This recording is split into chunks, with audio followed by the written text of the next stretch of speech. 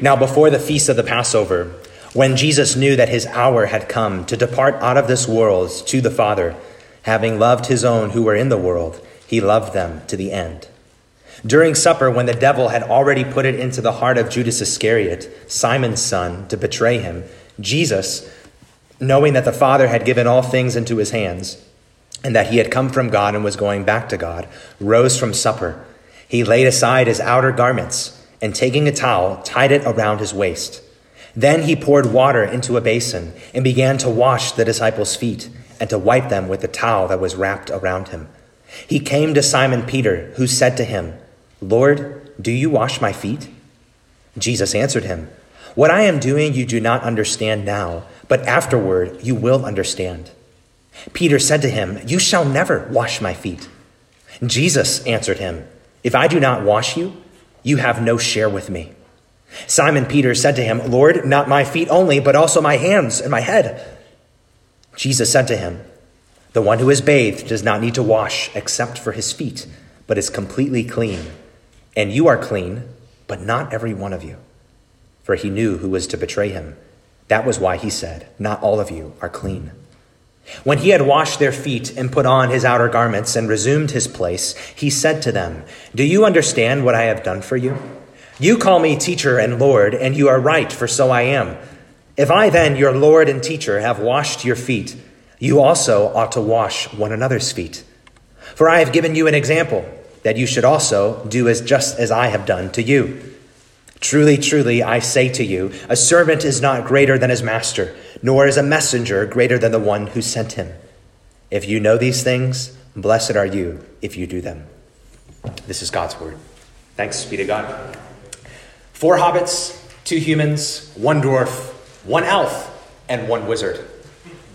If you know what I'm talking about, then you know I'm talking about the Fellowship of the Ring from J.R.R. Tolkien. One group of deep differences that's united around one common mission: to destroy the ring that holds the power of evil and thus restore peace to Middle-earth. As you read the Fellowship of the Ring, you'll discover that this motley crew forges deep love and loyalty and service to one another. I'll give you a few examples. The mighty Aragorn says to the little Frodo, "If by my life or by my death I can protect you, I will." When Frodo doesn't know who he can trust, his friend Merry reassures him, "You can trust us to stick with you through thick and thin, to the bitter end. And you can trust us to keep any secret of yours closer than you would keep it yourself. But you cannot trust us to let you face trouble alone and go without a word. We are your friends, Frodo." One of my favorites, when Frodo can't go any further, his closest friend, Sam, urges him on. He says, "Frodo, I can't carry the ring for you, but I can carry you." Oh, don't you want to be part of something like the Fellowship of the Ring? Don't you want this church to be a little bit like that? What's happening in John 13, and why is it here? These are crucial questions to ask when you come to any portion of the Bible, including this one. Well, like Matthew, Mark, and Luke before him, John slows the pace of his book down tremendously at this point. The last couple of days of Jesus' earthly life happen almost in slow motion in the Gospel of John. Starting in John 13, John slows down and John zooms in. No longer does he show Jesus' interactions with the public. Now he's showing us Jesus' interactions with his disciples. John takes us up close and personal. He's telling us here's what Jesus says and does with the people who are closest to him in the final days of his life. Even here, the last meal they shared together. Today we see what happens as this last meal begins. Jesus does a stunning act of humble, loving service. And what's happening, we'll see, is that Jesus is previewing what he's about to do. His final, ultimate act of humble, loving service, going to the cross. And he's also, by previewing what he's about to do, he's showing what he's going to create in that final act of loving, humble service. He's going to create what one author calls, not the Fellowship of the Ring, he's creating the Fellowship of the Cleansed. I love that. The Fellowship of the Cleansed. Let's look at West Creek, not as a social club, not as a nice hobby. Don't look at West Creek like the place you come for an hour and a half on Sunday mornings to hang out with friendly people. Why don't you look at West Creek a little bit more like the fellowship of the cleansed. A community of people whom Jesus has forgiven. A community of people whom Jesus has made his own. A community of people whom Jesus has made new. A community that is now marked with Jesus' humble, loving service. To summarize the main point of John 13, 1-17, we can put it like this. That those who have been made clean through receiving the loving service of Jesus will reflect the loving service of Jesus to each other. That main point is going to provide the structure for our time. We'll look first at verses 1-5 at the nature of Jesus' loving service. We'll look next at verses 6-11, the need to receive Jesus' loving service. And then finally at verses 12-15, the call to reflect Jesus' loving service. So looking first at verses 1-5, the nature of Jesus' loving service. As John regularly does, he sets the table before he goes into the main course of the action. So the way that John leads up to Jesus' loving service is going to help you and I appreciate this act even more. And you can look at it a little bit like a detective. You're going to appreciate what Jesus does when you look at when he did it. The action that's about to take place, John tells us, happens right before they share the Passover meal. This is a really important detail that we're going to revisit later.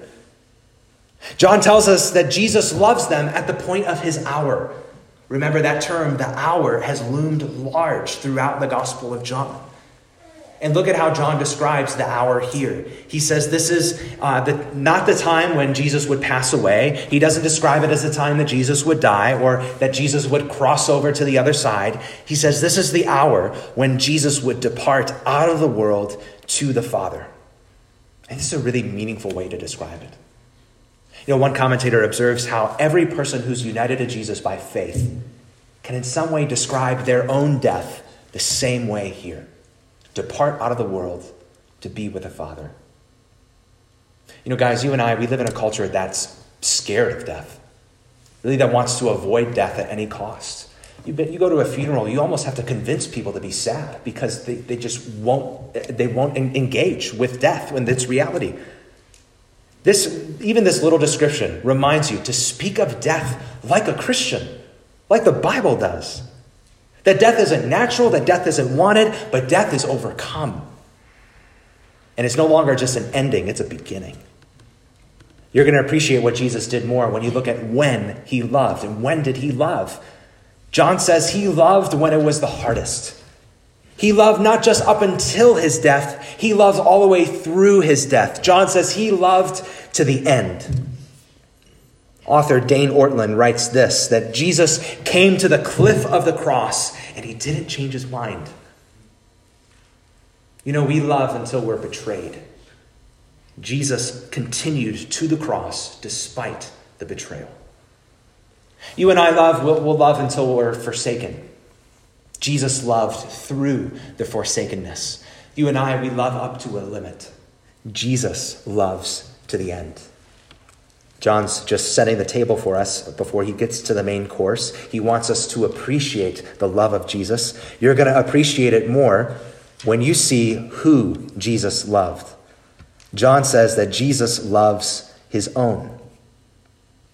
Now, you and I often think how it's just an amazing thing that Jesus loves sinners, and it is.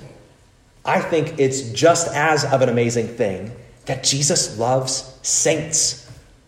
Even like these guys, the disciples. Jesus loves this group of knuckleheads after they've argued with one another over and over again. He loves them after they have talked back to him, dared to talk back to him. He loves them after they have failed him and failed to understand him over and over again. Jesus' love for saints is amazing. I know that can be part of your story, Christian. I know it's mine. Jesus has loved me even though I have, with eyes wide open, done expressly what he has told me not to do. And he loves me still. He went to the cross for me. You can see that same love in 1 Corinthians. You might remember that these infamous Christians. This church was filled with people who were prideful, people who are divisive, people who are critical, and even worse. And yet, what does Paul call the Corinthians at the beginning of the letter? He calls them saints. Jesus doesn't wait until you're worthy of his own name before he puts his name on you. No, Jesus puts his name on you, and then little by little, he makes you worthy of him, more like him. Who does Jesus love? Well, John says Jesus loves his own, but John also tells you that Jesus loves his enemies. Right in verse 2, after mentioning Jesus' own, the next individual John mentions is Judas. Now, John describes the act of Jesus washing his disciples' feet very intentionally. So you skip down to verse 5. He says Jesus washes the disciples' feet. And then you go to verse 6. It says, and then he came to Peter. It's presented as if Peter is the last one in the whole group. So you know what that means? That Judas was among the people who had his feet washed by Jesus. Yes. Even the one who had it in his heart to betray him. Jesus washed that guy's feet. Now, just a quick note on how John describes Judas. John says that the devil had already put it in his heart to betray him. Now, that might lead you to think, oh, well, it's not Judas's fault that he betrayed Jesus. He wasn't responsible for his actions. Well, I want to argue against that. Just one chapter earlier, John has already shown us Judas's heart. If you flip back to chapter 12, verses 4 through 6, remember, Judas is the one who charged that this great and generous gift was wasted on Jesus. When in reality, John tells us Judas just wanted to use that gift on himself. So John 13:2 isn't in your Bible for you to justify your sin to God by telling him, God, the devil made me do it. The devil didn't need to create a new desire in Judas's heart. The devil just needed to show Judas a new opportunity. Remember James 1:14. Each person is tempted when he is lured and enticed by his own desires. So John 13 shows you not that Judas isn't responsible. Notice John doesn't say Satan was the one who betrayed Jesus. Judas was. This verse shows you that what Judas did was nothing less than satanic. And Jesus washed that guy's feet. Jesus' loving service is more amazing the closer you look at it. When you see when he loved, when you see who he loved, and also when you see the one who loved, not just the objects of his love, but the subject of the love, the one who was doing the loving, Jesus himself. John tells you this, the one who was doing all this in verse 3. He's the one to whom the Father had given all things, the one who came from God, the one who was going back to God. That's the one who loved like this. Now, I think you're supposed to see a contrast between verse 2 and verse 3. You're supposed to see the ugliness of evil in verse 2 and the beauty and power of goodness in verse 3. And I think it kind of creates this effect that one like Jesus could have swiftly and demonstrably and powerfully taken out one like Judas. But he doesn't do that. Instead, Judas gives his enemy what he doesn't deserve, an act of amazing love. John wants you to see how amazing Jesus' love is. It's more amazing when you look at how Jesus loved. Just as Jesus rose from his heavenly throne and set aside his glory, so here Jesus rises from supper and sets aside his outer garment. Just as Jesus took on human flesh, so here he takes on the towel around his waist. And Jesus doesn't just wear the garb of a slave. He performs the task of a slave. You might know the background to this, but in those days, washing feet would be just about as glamorous as changing a bedpan. Think about it. There are no sidewalks. There are no paved roads. And there are no Air Jordans or Florsheims or Skechers. There are no cars. There are no buggies. You know what there is? There's dust. There's dirt. There's mud. There are sandals. And there's lots and lots of walking. So it was custom that upon entering a house, especially a nicer house, that your feet would be washed. But this was more than just an unglamorous task. This task came with a stigma. There were even some slaves who wouldn't do this. It was often that only the Gentile slaves would do an act like this. And here is Jesus, the Son of God, the one who has every right to receive service, but instead he gives it. One who is so high, set aside his interests for the sake of ones so low.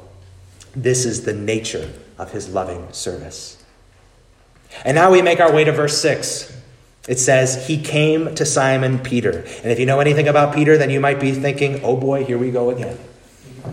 Because Peter seems to take every opportunity to speak on behalf of the entire disciples, and he seems to take every opportunity to put his foot in his mouth, to say what everyone else is thinking. And a couple times Peter gets it right, but many times he falls flat on his face. And, well, this is one of those times. The opening verses show us the nature of Jesus' loving service. And now verses 6 through 11, Jesus' exchange with Peter, well, they show us the need to receive Jesus' loving service. Let's just walk through this conversation and we'll make some observations along the way. So Peter initiates the conversation in verse 6. Lord, do you wash my feet? It's an interesting question. Peter hasn't lost his sense of sight or touch.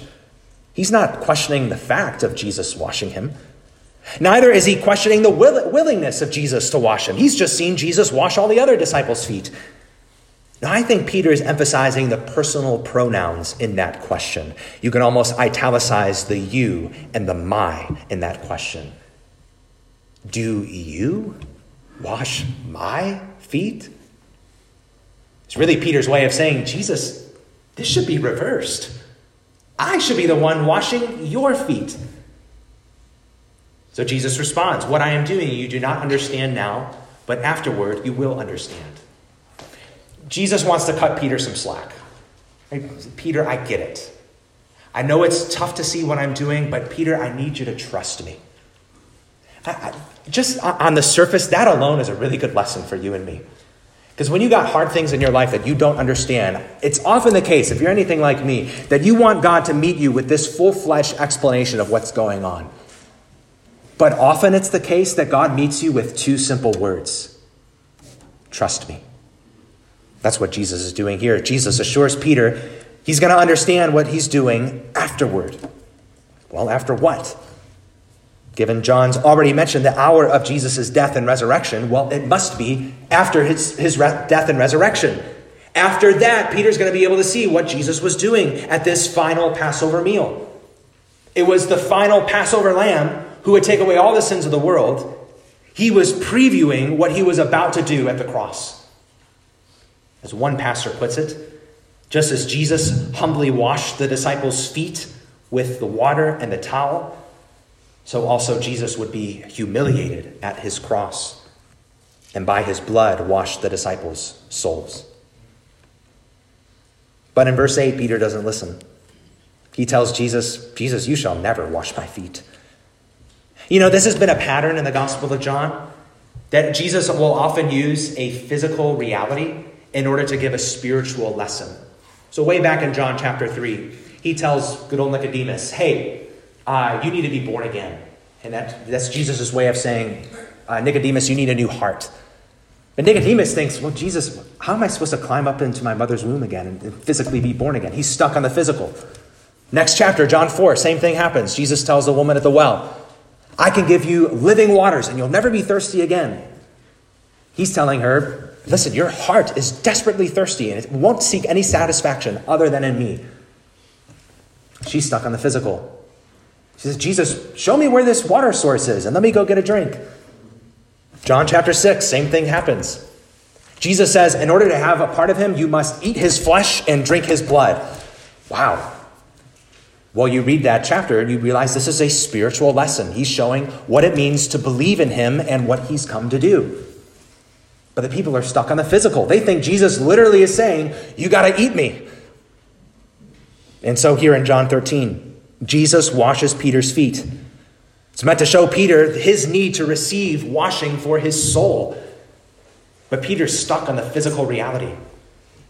He's saying, this task is too shameful for you, Jesus. You are the Messiah, the long-awaited King. But then Jesus gets to the point. How does he respond back to Peter? He tells him, Peter, if I do not wash you, you have no share with me. Now, to have a share with Jesus is to belong to him. It's to be one of his own, as John has said it earlier. To have a share with Jesus is to be a co-heir with him, to receive the eternal blessings that he alone deserves. And Jesus knows that Peter wants this. Peter wants to have a share with Jesus. And I know you long for things like significance. You long for meaning and joy and acceptance and love. And what you really long for deep down is favor from God. And so the question is, how do you get it? Well, Jesus says there is a condition. You only have this if a certain condition is met. Jesus reverses how you and I would naturally think about how this works. He even reverses what Peter thinks about how this works.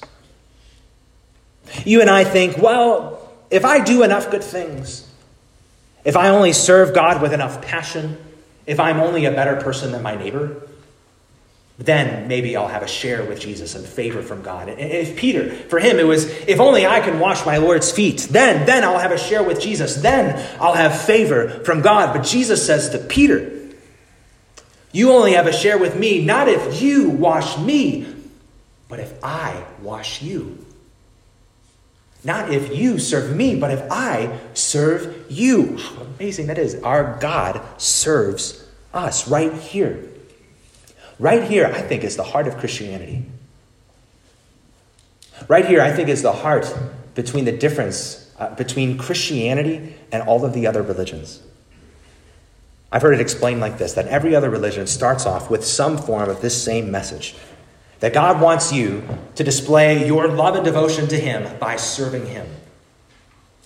Christianity starts off, God wants to display his power and love by serving you. You just receive it. Acts 17, 24 and 25. I could show you this in another part of the Bible. You could turn there if you'd like. Acts 17, 24 and 25. The God who made the world and everything in it, being Lord of heaven and earth, does not live in temples made by man, nor is he served by human hands, as though he needed anything, since he himself gives to all mankind life and breath and everything. So do you hear what that's saying? God doesn't need your service. You need God's service. God doesn't have deficiencies that you need to make up for. You have the deficiencies that God has to make up for. And Jesus stands ready to wash you. Jesus said in Mark 10:45 that I didn't come for you to serve me. He says, I came to serve you. I didn't come for you to give your life for me. I came to give my life for you, so that you would be forgiven, so that you'd be freed, so that you would have favor from God. How good is this good news? Friends, if you haven't received it today, just like Jonathan said before we sang that song, why don't you make it your prayer? You tell God today, God, nothing in my hands that I bring. I don't bring my so-called service to you. I don't bring my past performance to you. I don't bring my so-called achievements to you. I don't bring my comparisons to other people to you. Nothing in my hands I bring, God. Simply to the cross I cling. That's it. Peter responds to Jesus' correction in verse 9. He says, Lord, not my feet only, but also my hands and my head. Well, say what you want about Peter, but he holds no opinion half-heartedly. All in or all out.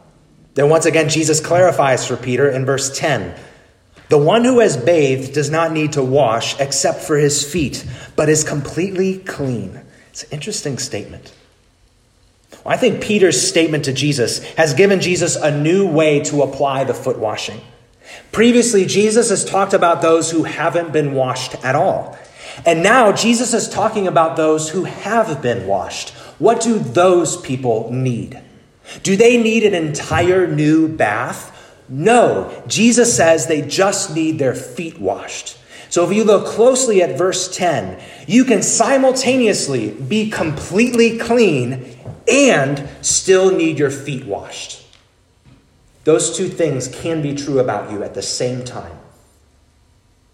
How does this work? Well, it might help to compare this verse with another book that the Apostle John wrote, 1 John. So you can flip forward in the New Testament. It's almost to the very end. And you can find 1 John 5, verse 13. These are the people that John's been writing to, this whole letter. These are the people he's writing to. He's writing to people who already have eternal life. He just wants them to know it. You already have eternal life. If you flip to the beginning of the letter, 1 John 1, verse 9, even this group of people, the people who have eternal life already, even that group of people still needs to continually confess their sins. So it must not be that they need to confess their sins in order that they would have eternal life. No, they already have eternal life. So why do they need to confess their sins? Well, it must be not to have favor from God, but to continue to have fellowship with God. They need to confess their sins not to have eternal life, but to be close to the one who saved them. So friend, if you've trusted in Jesus, if you have received forgiveness through his death in your place, you can fall in one of two ditches. You can think that now when I sin, and essentially my feet get dirty, that means now I need a complete new wash. You can think that. Or you can think that when I sin, my feet get dirty, it's not a big deal because I'm completely washed. Right? So on the one hand, you could think that now that Jesus has made me completely clean, it's up for me to stay this way. You maybe treat the Christian life, this is just the best analogy I can think of, so bear with me. I think you could treat the Christian life like the Super Mario video game. You've been placed on this long race to get to the finish line. It's filled with obstacles, it's filled with opponents. But anytime you mess up, the moment that you mess up, you got to start back all the way at the beginning. Now, that might sound ridiculous to you, but this is what leads some Christians to think that they have to pray to receive Christ, 5, 6 times before it really takes in. So what leads people to say, I just got to ask Jesus into my heart again. I just got to get baptized for the second, for the third time. And maybe then it's really going to work. But if you've received Jesus by faith, what Jesus tells you what you need isn't to start completely over again. What you need is to turn back to him and to keep trusting him. To take heart that Jesus is the one who washed you completely in order to save you. And now, he's the one, when you continue to turn to him, he's the one who will wash your feet so that he can stay close to you. Now, on the other hand, you can think that now that Jesus has washed me completely, it doesn't matter if my feet get dirty. Again, if life is like the Super Mario video game, you could think, well, Mario's got unlimited lives. He could just keep going. Jesus is just going to love me anyway. It doesn't matter if I mess up.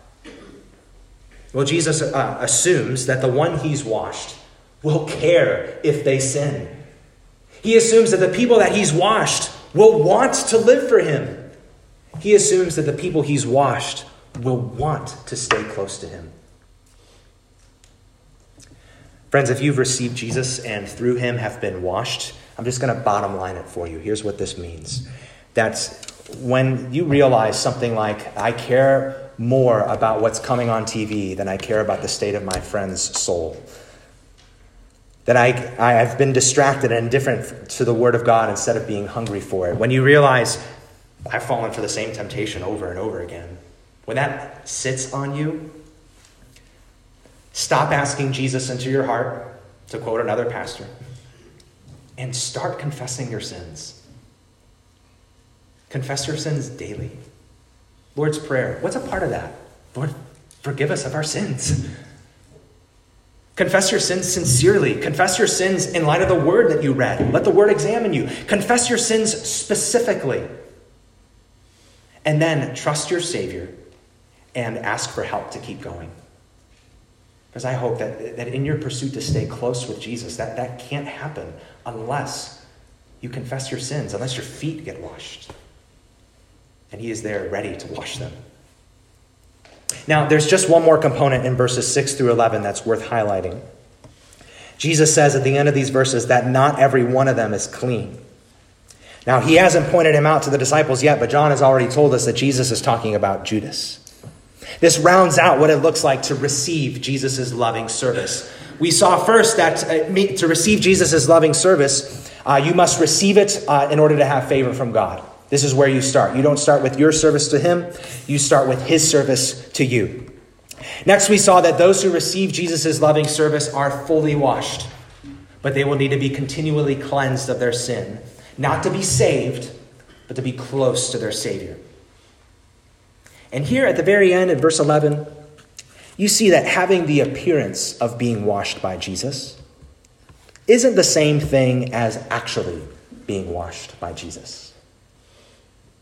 So remember, I think we can make a good case that Judas was among the crowd who had his feet washed by Jesus. And yet, Jesus says, not all of you are clean. How do these two things fit together? Well, it must mean that this physical washing was never meant to create a spiritual reality. This physical washing was never meant to create a spiritual reality. I'll just say it a different way. There was nothing magic about that water. Just like there's nothing magic about the water you get dunked under when you get baptized. Just like there's nothing magic that's going to be about the little wafer and the little juice that you take with the Lord's Supper. There's nothing magic about it. These things don't create spiritual realities. I know I've shared a similar analogy before, but it's just so helpful. When I was in sixth grade, a pudgy white kid, putting on a Kobe Bryant jersey didn't make me an NBA player. As much as I wish that it did. If only that were the case. No, the jersey is a sign to show those who already are players. A jersey isn't meant to create a reality. It's meant to recognize a reality. So again, my friend, let me just bottom line it for you.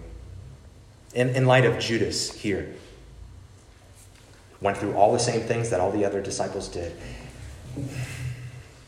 It's easy to look like you've received Jesus, but not actually have received him. It's very easy. Verses 12 to 17, Jesus transitions to apply this foot washing in still another way. Jesus has shown us the need for us to receive his loving service, and now he calls us to reflect his loving service. I want to show you the order of Jesus' argument, and I also want to show you the logic of Jesus' argument. You can see the order of his argument in verse 14. He says that if I, your Lord and teacher, have washed your feet, you also ought to wash one another's feet. So just pay very close attention. Who are the ones who now wash one another's feet? They are the ones who have already had their feet washed by Jesus. That has happened to them before they wash one another's feet. You see the order of that? The order of that's very important. You will reflect Jesus' loving service only if you have first received Jesus' loving service. That's how it's meant to work. One of my favorite examples of this in the entire Bible, again, I know I've shared this before, but it's near and dear to my heart, comes from 2 Samuel. And there David has finally become king of Israel. He's endured years of life as a fugitive. The previous king, Saul, has hunted David for no reason, just because he was jealous. But now David's finally at peace. He's finally on the throne. And then David says, you know what? I want to show kindness to one of Saul's descendants. It's amazing. To one of his former enemies. It was common practice in that time for new kings to rid their kingdom of all potential rivals, but not David. David wants to bring someone in who used to be an enemy and give him a seat at his table as a friend. Now, what would lead David to do something like that? Is it just because David has good morals? David knows that it's important to be kind, to be merciful, to be loving. Is it just because David feels guilty for all the times he wasn't kind or wasn't merciful and he's just trying to make up for it now? No, I don't think it's either of those. I think it's much more than that. David reflects what he's already received. So in 2 Samuel 9, David gives mercy to his enemy, and his former enemy tells David, "What is your servant that you should show regard for a dead dog such as I?" Well, David gives mercy because 2 chapters earlier, David received mercy from God. David tells God, "God, who am I that you should have brought your servant thus far?" When you truly receive mercy, it will make you merciful. When you truly receive forgiveness, it will make you forgiving. When you truly receive love and service, it will make you loving and serving. That's how it's meant to work. Friend, this tells you that for your Christian life, the right fuel for loving and serving others isn't to give yourself a pep talk every day. The right fuel for loving and serving others isn't to make yourself feel guilty enough so that you'll do it. No, the right fuel for loving and serving others is to cherish how much God has loved and served you. That's the right fuel. When you start this way, when the order is this, you'll realize I have all that I need, and it will be a joy and a privilege to do to others what you have already received. So maybe you're trying to live for Jesus, but you're wondering why you just keep running on empty. Friend, could it be that you're trying to reflect Jesus' love without receiving it? Day in and day out, without basking in it, without savoring it, without cherishing it. The order matters. You receive, then you reflect. But the logic matters as well. I want to show you the logic of Jesus' argument. Throughout verses 12 through 17, Jesus argues from the greater to the lesser. He says, guys, if the teacher does this, how much more should the student do it? If the master does it, how much more should the servant do it? If the king does it, how much more should the messenger do it?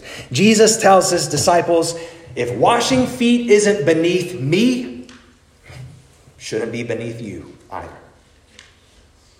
Now, just as a housekeeping note, there are some Christians who take this literally and practice physically washing one another's feet. I don't think there's anything necessarily wrong with that. But I don't think foot washing has quite the same significance now as it did then.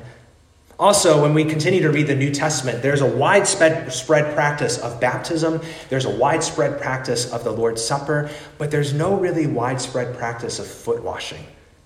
That's because I think that the disciples emphasized more of the heart of what Jesus was saying.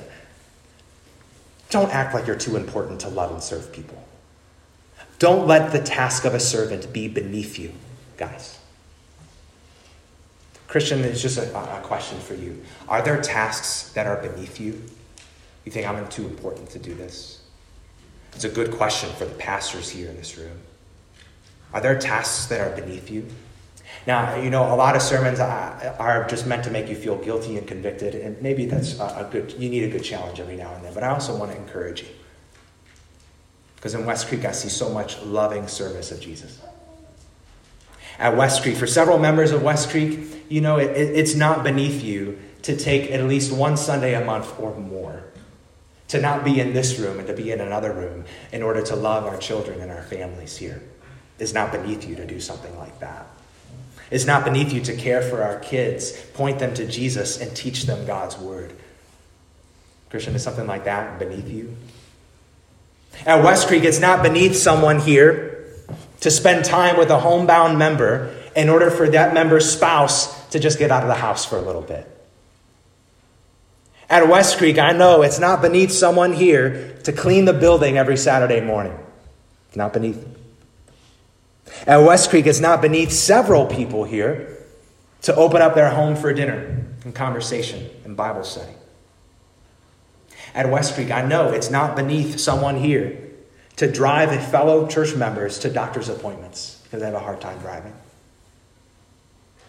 At West Creek, it's not beneath several families here to welcome another family's kids in their home when they need it the most.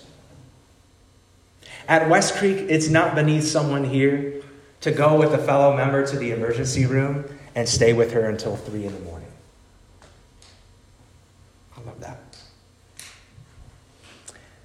This is God's grace in you, fellow West Creekers. And I just want to say to all of you, Lord, I thank God for you, and to say to the rest of us, won't you join in this? Won't you join in this? Don't you want more of this? Let your guards down and be loving and serving. Won't you pray that our Lord would help us to reflect him more and more?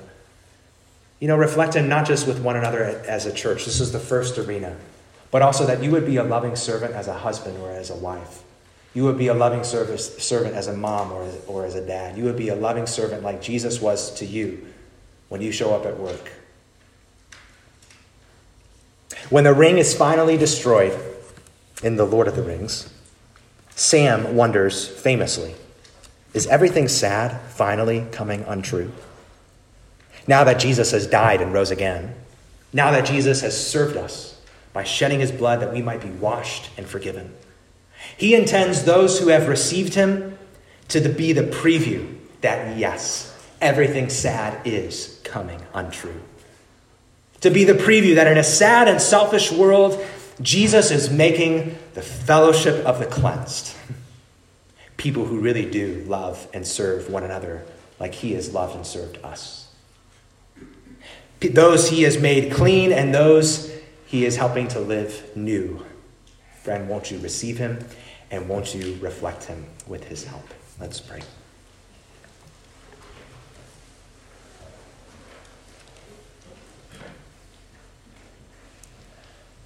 Amazing love, Lord, how can it be that thou, our God, shouldst die for me? We thank you, Lord, for your great love for us. We would be nowhere without it. We thank you for your great purpose that you came not to be served, but amazingly enough, to serve even people like us, that we might be freed and forgiven. We want to bask in this love. We want this to be our heartbeat day in and day out. We want this to be our satisfaction and our joy, the source of our contentment. We want this to be what overflows from us, that you might be visible in our loving service to each other and to those around us. Would you make it so more and more for our joy and the glory of your name? Amen. Amen.